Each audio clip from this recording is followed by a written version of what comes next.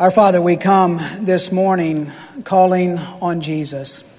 We come as a people in great need. We come with brokenness and pain. We come with illnesses. We come with struggles in so many different areas of our lives.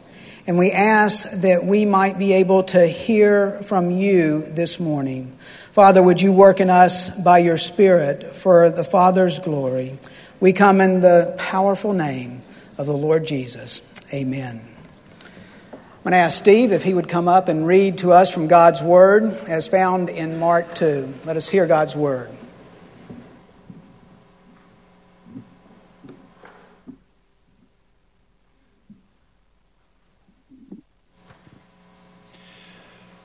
A few days later, when Jesus came and entered Capernaum, the people heard that he had come home.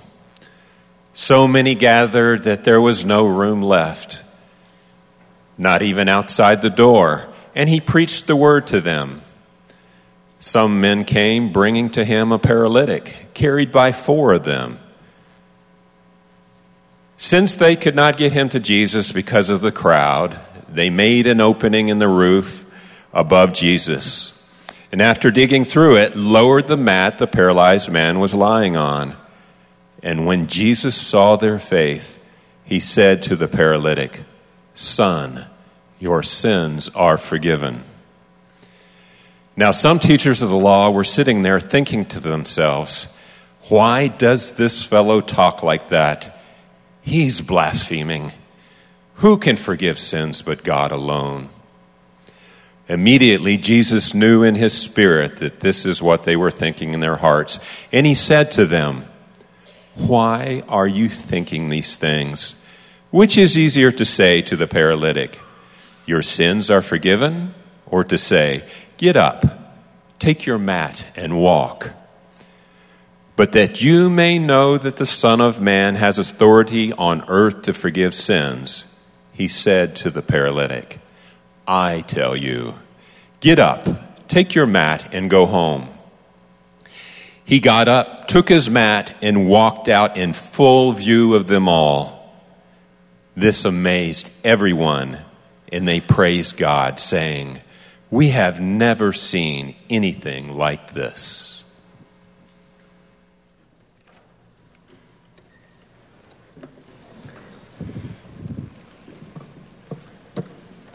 Thank you, Steve. The dream of all fathers and sons who go to the ballpark is to catch a foul ball, or even better yet, a home run ball. In early July, just 2 months ago, Texas firefighter Shannon Stone took his 6-year-old son, Cooper, to a Texas Rangers baseball game against the Oakland Athletics. On the way to the game, they stopped and bought a new glove for the young son. They had seats in the left field stands within shouting distance of Cooper's favorite player, Josh Hamilton. In the second inning of that game, a foul ball was hit down the left field line.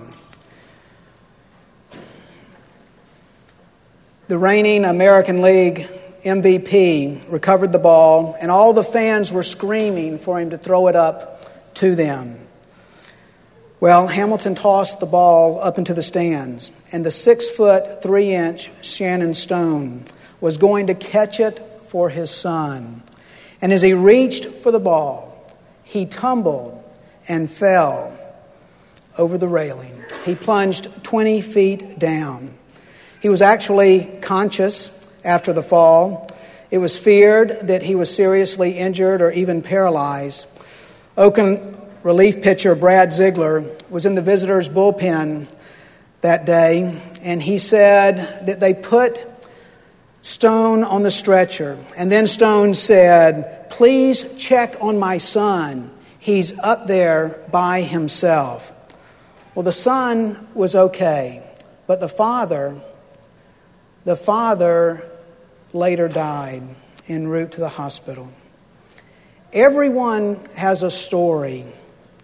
And our story today in Mark 2 tells of a paralyzed man and a stretcher. It's a favorite Bible story that we tell to our children when they're young about how these 4 friends carried this man on the stretcher to where Jesus was.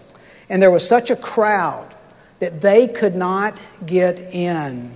And so they devised this very creative plan to tear through the roof of the home and to drop the man down. Now, what would we do right now if there was a bunch of racket and all of a sudden a man was being lowered on a stretcher by the ropes down and he landed right here? Well, we would have to deal with it. But how? A number of years ago, I was doing a funeral in a chapel of a local funeral home. And during my message, I heard this very strange sound. And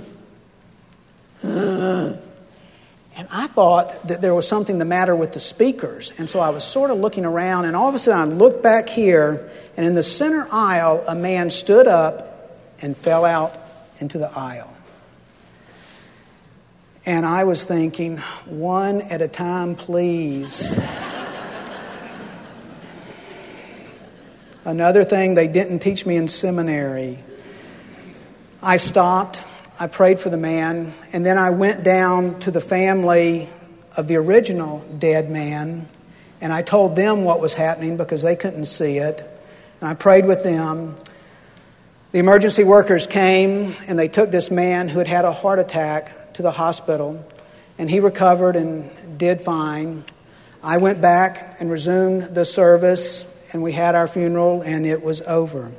Jesus stopped his sermon to deal with the paralytic. Jesus turns everything upside down, though, which is what Jesus usually did. Jesus did not say, "What are you doing? Don't you know I'm preaching a sermon? You shouldn't be interrupting now." He didn't say, "Come back later." He didn't rebuke him. He dealt with it. Tim Kumar, some of you remember Tim as the young spike-haired Greek missionary that we had here in February, working in Athens now. He'll be coming back this next February to be with us again. But he says this about how Jesus responds to people.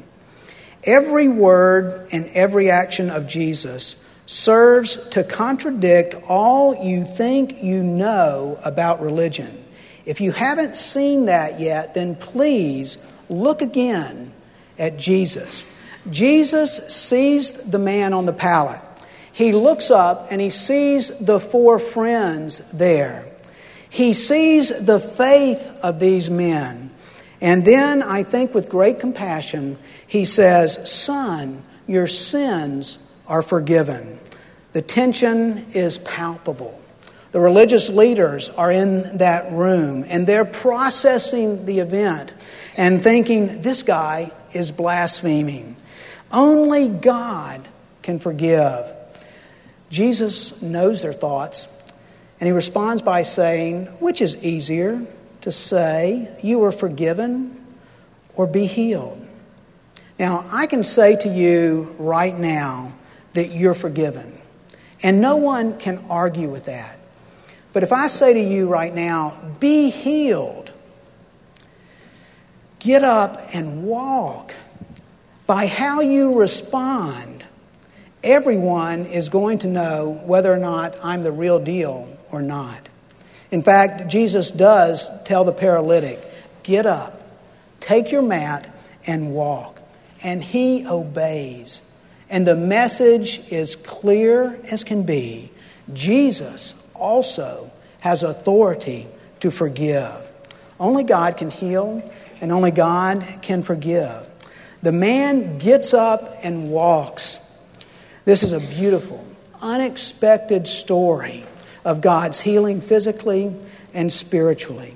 And this story shows the power of God to work in the life of an individual, but it also shows the power of God to use the friends to show a story that involves a community, all to the glory of the Lord Jesus. This morning, I want us to deal with some lesser dealt with aspects of this story out of Mark 2. First, the man is in need. The man is paralyzed. Now, most of us don't understand all the technical and physiological stuff, but we know what paralysis is. It's the loss of muscle function in part of your body. It happens when something goes terribly wrong and the messages that the brain is sending do not get to the muscles. Most paralysis is due to a stroke or to injuries such as a spinal cord injury.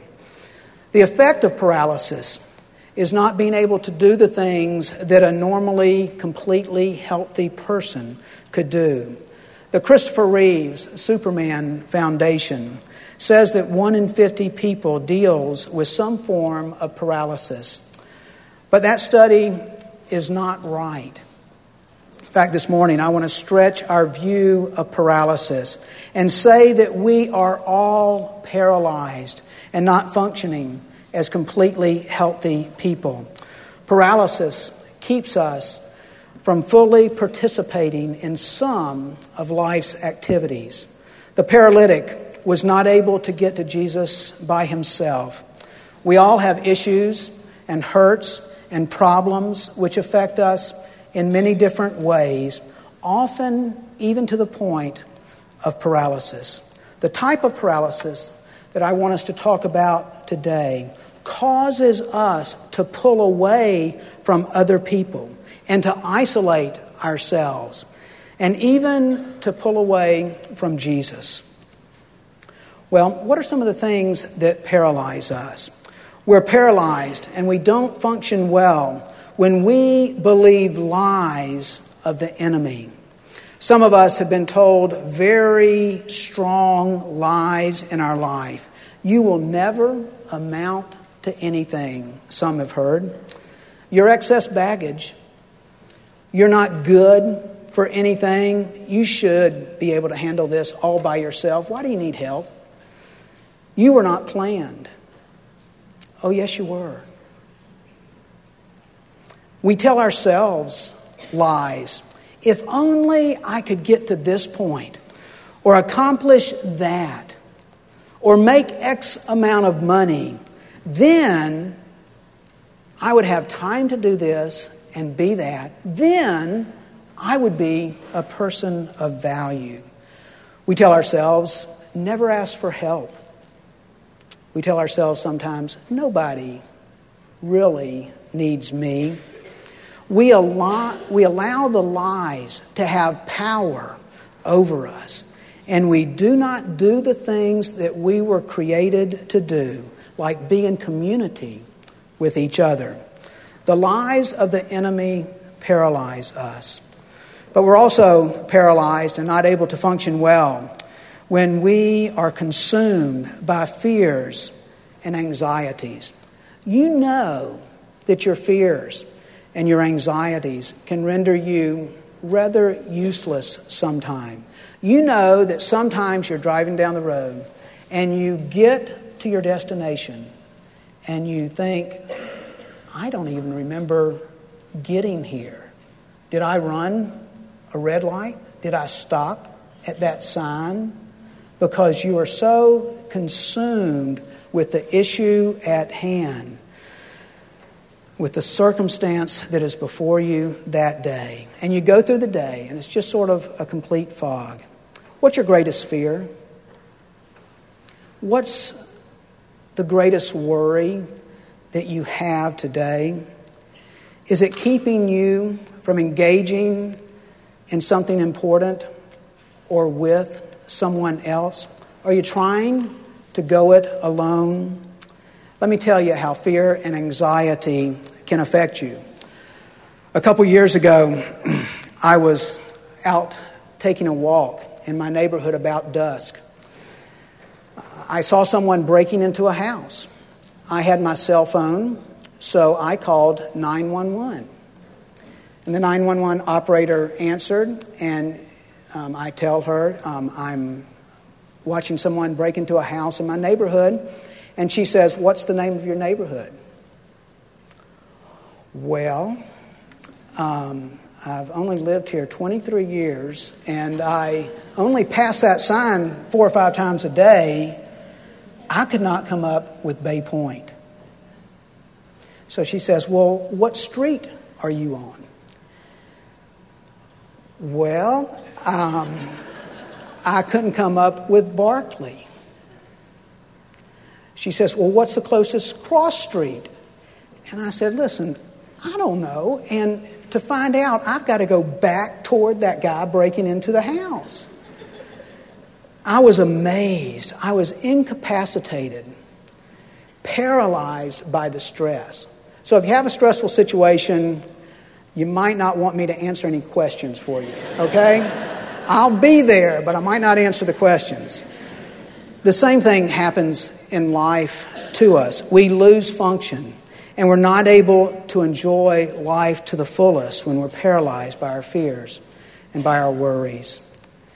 Close to worry. We're paralyzed when we're given over to criticism. And some of us complain about so much. You know, the first few weeks that this cross was up here, I lost some time in worship because I was more concerned that the cross wasn't straight. Some of you can relate. And I'm amazed at myself that I'm worried about a cross not being at 90-degree angle. Do I think that on Calvary that cross is at a 90-degree angle? I mean, engineers didn't put it up. Soldiers dropped it into the ground as an instrument of torture. And here I am thinking about that, sitting out there and missing what took place on that cross. The sacrifice that Jesus had for me and for you in giving himself. And so after I got past that, I sort of like it being crooked. I really do. Because it was more about me and my struggle. Some of my thinking along these lines and what keeps us from Jesus and others has been shaped by a guy named Nate Larkin. Some of you know the name. He's the author of Samson and the Pirate Monks. I met him this year, and I heard his story, and then I read his book. He's coming in January, men, to do a conference called Grace and Men. And if you're a man and you're here in January, around the 20th, that weekend, you need to be at this conference because this guy and his message will really rock your world in a very good way. It has mine. Using different words, Larkin would say that we're also paralyzed when we're overcome and overpowered by our addictions. Addictions, whether it's drinking or porn or gambling or a number of other issues, our minds and our hearts become so fixated on our addiction that the most important things in our lives suffer, especially relationships. Well, what is it that incapacitates us? It's not just believing lies and being consumed by fears and anxieties and criticisms and addictions. A number of overtly good things can also paralyze us, can keep us from fully participating in life's activities, especially relationships. Ironically, we're paralyzed when we are controlled by technology. The surveys tell us that these devices are not helping us rein in our work hours. Instead, we're utilizing technology to help us work harder and faster, but also longer. We're paralyzed sometimes by technology. That is, we're not doing the most important things like relationships. Sometimes people are texting each other from the same room rather than being in dialogue with each other. Some of you have probably paused in your worship this morning to check an email. The interesting thing, it's such a mixed bag. Some of you have pulled up your scriptures on this. Some of you are even taking notes on it. And yet some of us are so controlled by it that we can't have it in front of us without checking email or updating our status. Might I suggest to all of us that if we are controlled by a device, we are really self-paralyzing. Do you have a problem with technology? Well, self-diagnosis usually does not serve us well in any area. Let me encourage you to ask the person who's closest to you if you have a problem. One researcher from the University of Minnesota warns us not to take technology into the bedroom. In seeing its effect on relationships and careers, she likens one working on his laptop in bed at night to having a third person in the bedroom. It's really important to know when and how to hit the off button on our devices. Alexandra Liebenthal, president of a New York City-based financial services firm, mother of 3, received her wake-up call last Labor Day weekend. It's Friday afternoon, 5 o'clock. She was just starting the long weekend vacation with her family on Long Island. She went from a motorboat to a dock, pulled out her phone to check her work emails when the phone slipped out of her hand. And it hit the dock, and it hit the water into Great South Bay. She screamed, and then she laughed.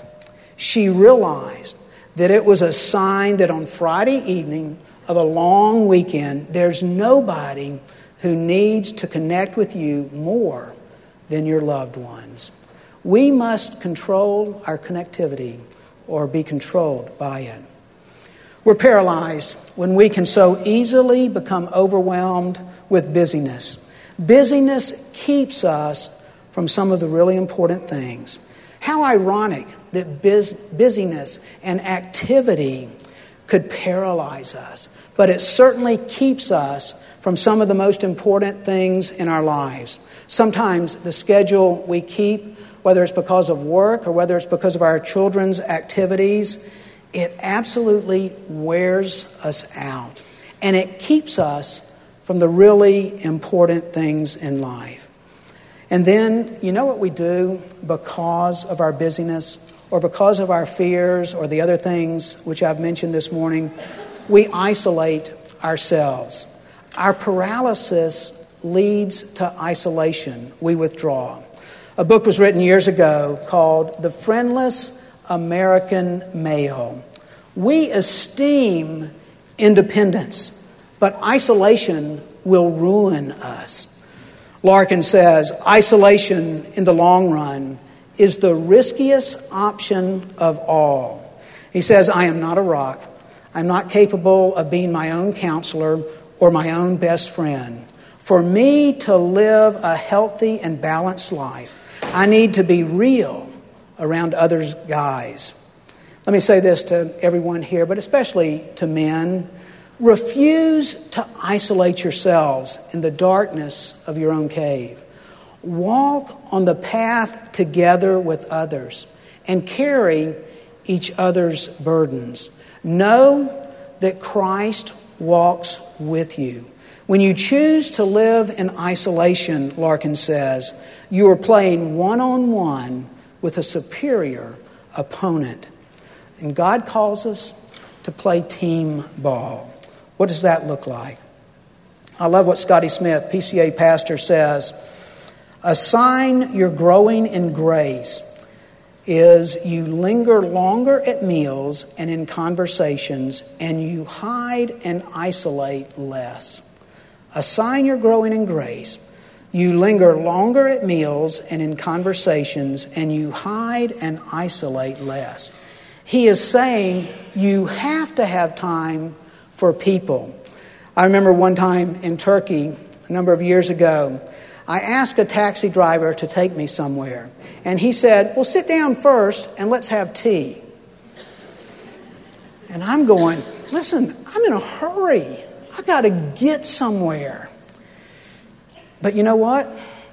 And a number of you know me well enough that you know that I'm always in a hurry. something's the matter, but something's the matter here. It's with me.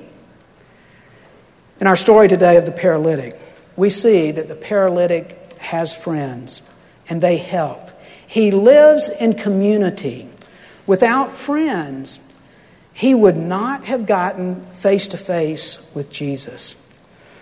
Some men came, bringing to Jesus a paralyzed man, carried by 4 of them.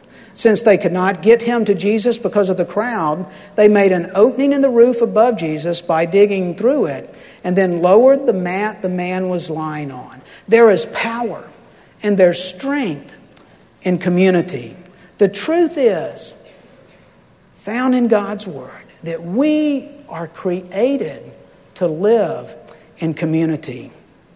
I've asked a couple of volunteers to come up this morning, and I'm going to try something here, because sometimes we try to carry the weight of our life together. Larry, would you come? Scott, I've got some really heavy books here. These are commentaries by Dr. Kay, and sometimes I'm asked if I use commentaries, and I do. I'm going to use them this morning. I did use them this week also. Hey, Scott, how about putting your hand out straight like that? Okay, I'm going to spread your fingers there. Okay, I'm going to put a weight. Consider yourself like Scott. You're going through life, and all of a sudden you're trying to carry everything that comes your way all by yourself. Now, Scott is really a strong guy, and I could put a little bit more on there. And you know what? Scott could carry that for a little while, but he couldn't carry it by himself for very long. Scott and Larry, I want you to try to put your hands like that. And I'm going to try this again. There you go. I'm going to put this here, and then this. I'm going to put another one, and I'm going to put another one. And you know what?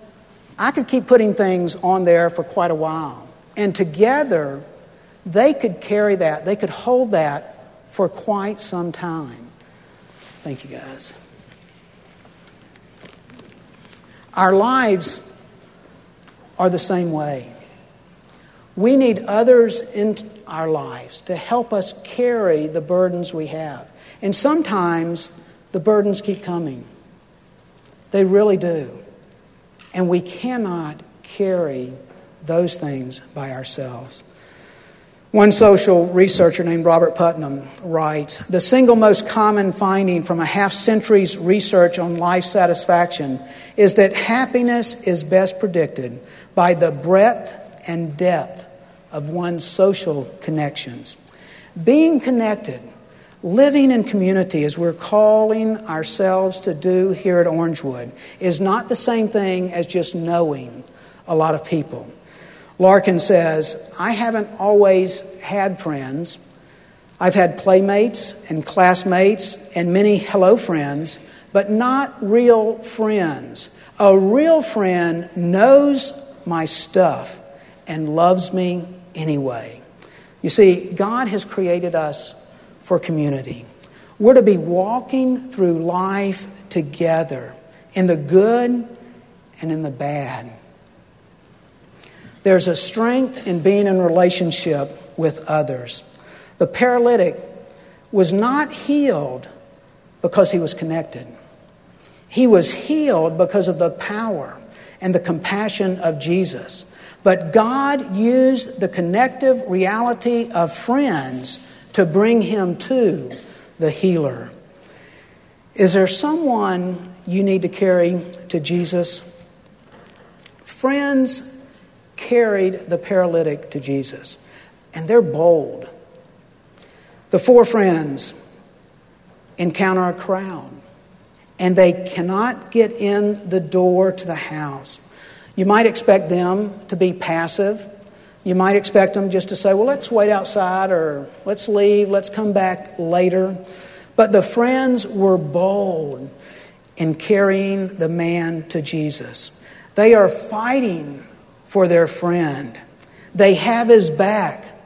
They're all in.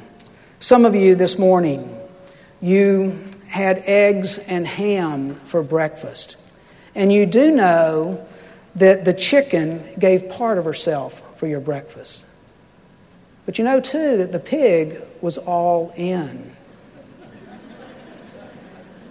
These friends were all in. They were committed to their friend.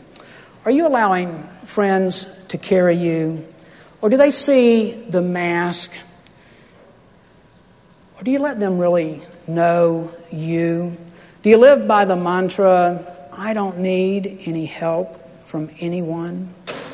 We as Americans, we so value our rugged individualism, but it does not work in the pain of life. Sometimes we say we want self-improvement when really we're just longing for self-sufficiency, which will not work. God has made us to be dependent upon Him and interdependent upon each other in the body of Christ. Neil Diamond hit it big with his song, Solitary Man. After 42 years of not having a top album, he sings, I'll be what I am, a solitary man, solitary man. The truth is, by his own admission, that is exactly what he is. He says he has one friend from high school that he could call, but he hasn't talked to him in a couple years. Can you and I say the same? I hope not. Some really need to be in community. Some need to be in community groups, and we've talked a lot about them, and I hope you'll talk to Larry some more if you have that desire. We're busting at the seams right now with community groups, and we need some leaders and some host homes. But I hope that somewhere in your life you have that community, because you must have it. Ladies, beginning Tuesday from 2 days from now, your women's ministry is starting off. You can go there and find some community. Men, this Thursday, we're starting at 6:30, Band of Brothers, Upper Room. I hope that some of you can come there, especially if you're not in a community group already, and building that with other people. Let me encourage you to find somewhere where you're in community with others, because you need it, and others need you. The paralytic could not get to Jesus by himself, and we cannot go it alone in our lives. Connecting, I know, implies risk. And some of us are scared to death of that because we've been burned in the past. The paralytic took a great risk. I mean, he put himself in the hands of 4 guys on a stretcher carrying him around rooftops. He accepted the risk. They could have caused a riot and made people mad. I mean, they were trying to butt in line, sort of, and nobody likes it when that happens. They could have ticked Jesus off. That happened in the New Testament also.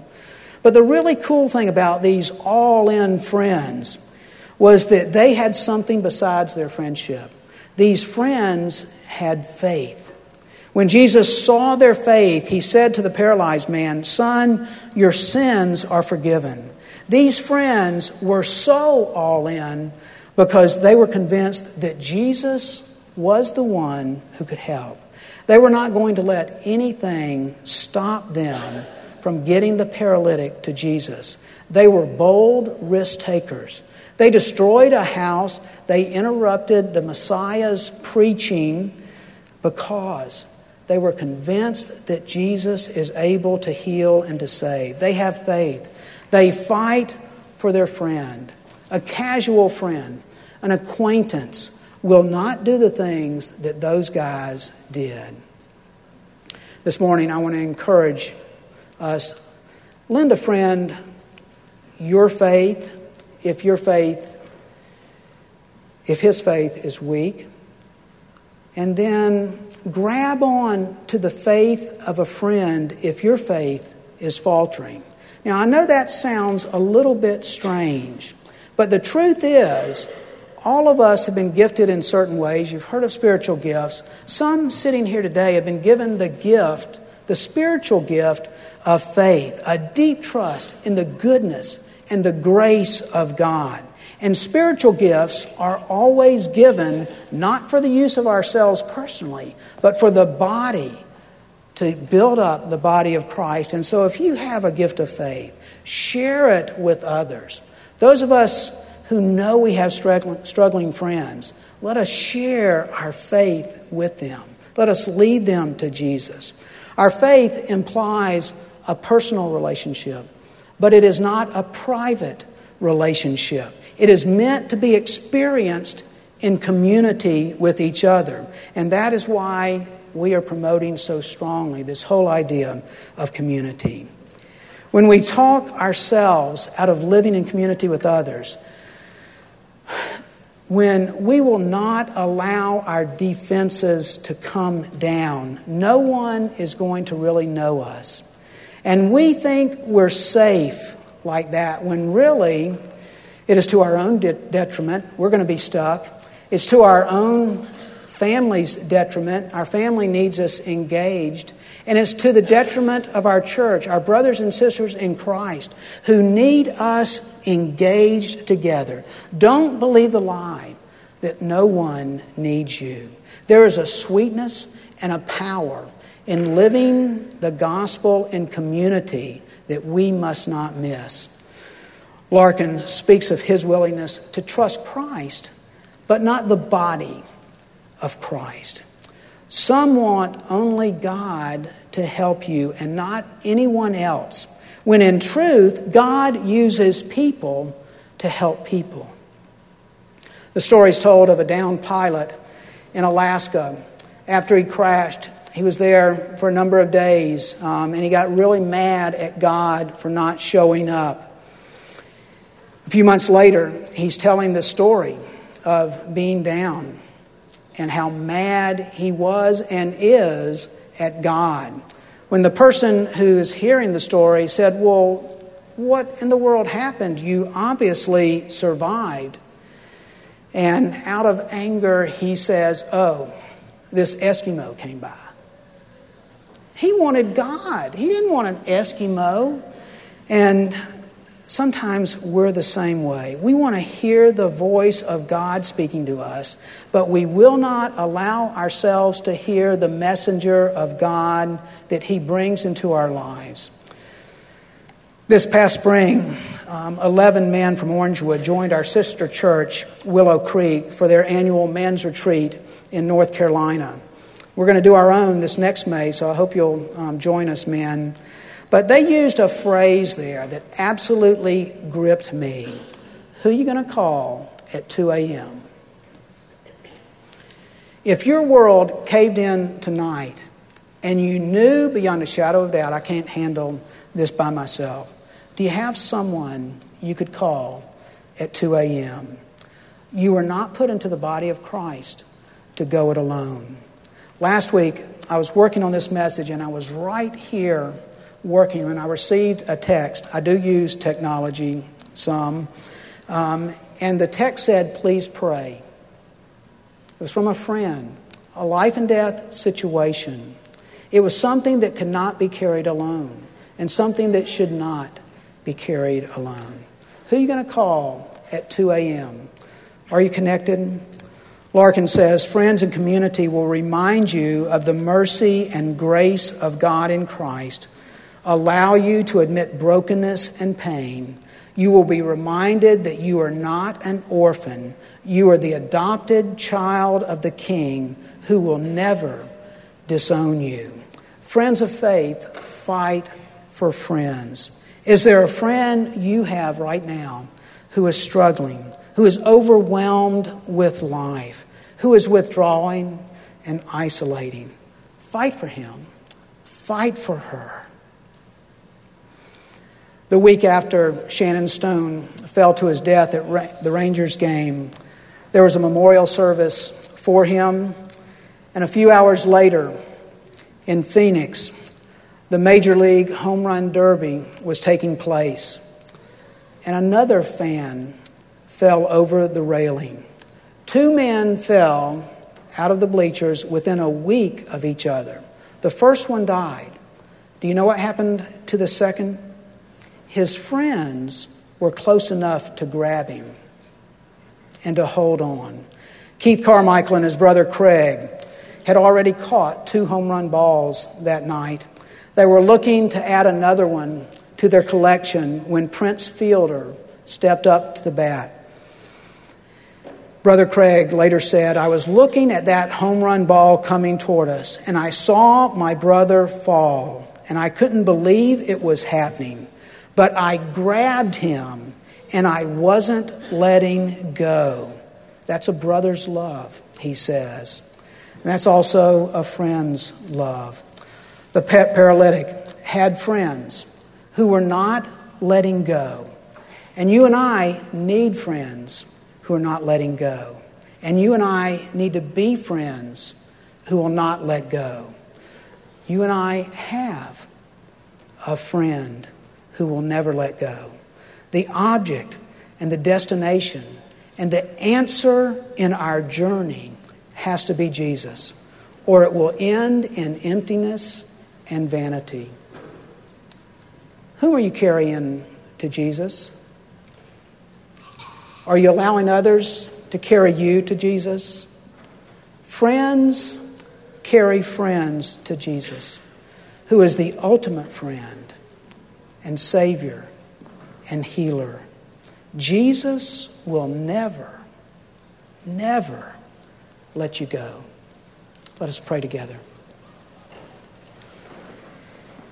Our Father, this morning we ask that you would work in our lives in such a way that we truly carry each other to Jesus. Father, heal us where we need to be healed. For those of us who are scared to death to let others in, let us know in the depth of our being your presence and your love. Let us know the true sweetness and power of living in community with each other. Father, we come asking this in the name of our Lord. Amen.